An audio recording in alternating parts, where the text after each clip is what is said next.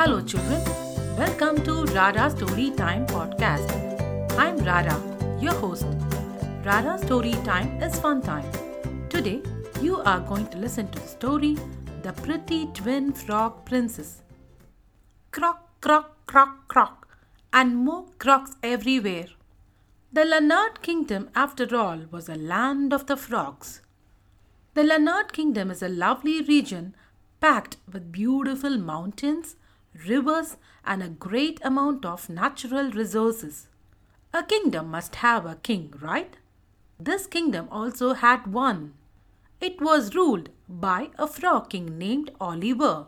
Oliver had three frog wives, Lisa, Amelia, and Isabella.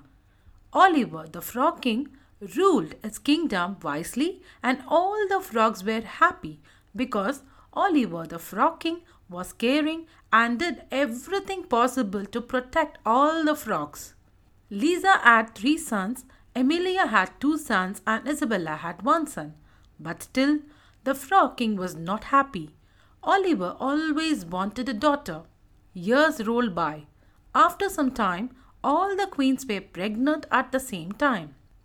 Oliver, the frog king, was croaking happily and jumping here and there outside of the royal labor room. Just then the midwife came and put her head down and said, "O king, your wives have again given birth to sons." The king felt very sad. He was too distressed. He came to his private room in the palace and called some of his soldier frogs and said, "Go and fetch the best astrologer in the kingdom." On hearing the king's order, the soldier frogs immediately went jumping out of the royal palace. They searched the whole kingdom, but alas, found no astrologer. They were afraid to go to the frog king without an astrologer. They were tired and hungry. All of them struck their tongues to catch insects. After filling their stomach, they went near a tree to relax. Suddenly, they heard someone slowly chanting mantras. They saw a saint sitting in front of the tree and chanting mantras. One of the soldier frogs said, "Here is a saint. Why don't we take him to the king? He seems to have the powers to foresee the future." The other one quickly said, "No, we can't take him. See, he is a human. Our king will only prefer a frog astrologer." The first one felt irritated. He said, "No, we don't have a choice now. Our king is already distressed, and again we can't disappoint him." Saying this, he went near the saint. "Saint, saint, we are from the Lanard kingdom. Our king is distressed. You seem to be a holy man. Please come with us to help our king." On hearing the pleading croaks, the saint, who was praying, slowly opened his eyes and saw the frogs.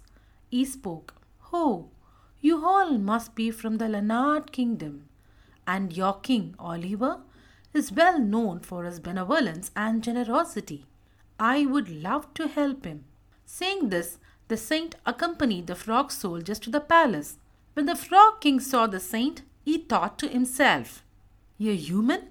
Will he help an amphibian like me?"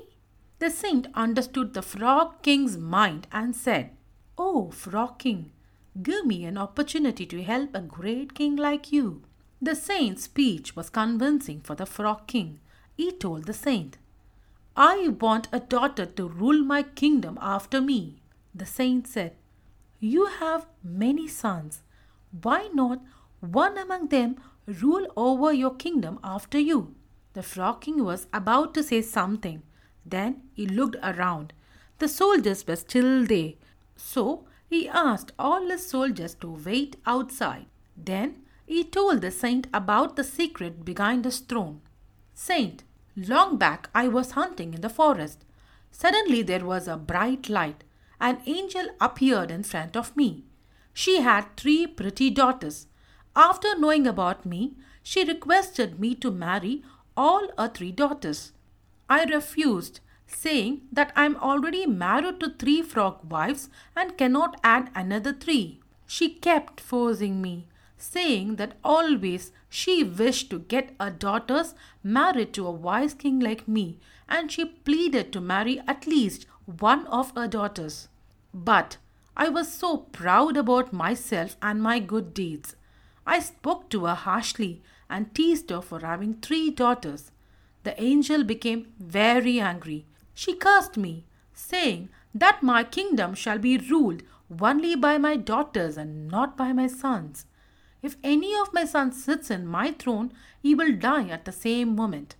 I was angry with the angel, so I didn't speak a word and left the place. Later, when I reached my palace, the angel's words were eating my mind. I did not want to risk the lives of any of my sons. So from that day onwards, I have been waiting for a daughter from my 3 wives. But so far, I had only sons from them. The frog king was almost in tears and said, Saint, I am afraid there will be no one to rule my kingdom after me. The saint, who politely listened to the king, said, O king, you are known for your care and kindness. Go back to the angel and beg for mercy. The king was still proud. He refused to go back to the angel and then asked the saint if there is any other way to help him. Children, what did the saint do to relieve the king from his distress? Did the frog king wish come true? Listen to the next part of the story. Thank you, children, for listening to the first part of the story. Story by Rara and proofread by Kamal. Music track Nicola Hilda's Blue Sky over revivesounds.com. If you like the story, please support us by subscribing and rating us, and tell your friends about Rara Story Time podcast. We'll come back with the next part of the story. Bye bye from Rara.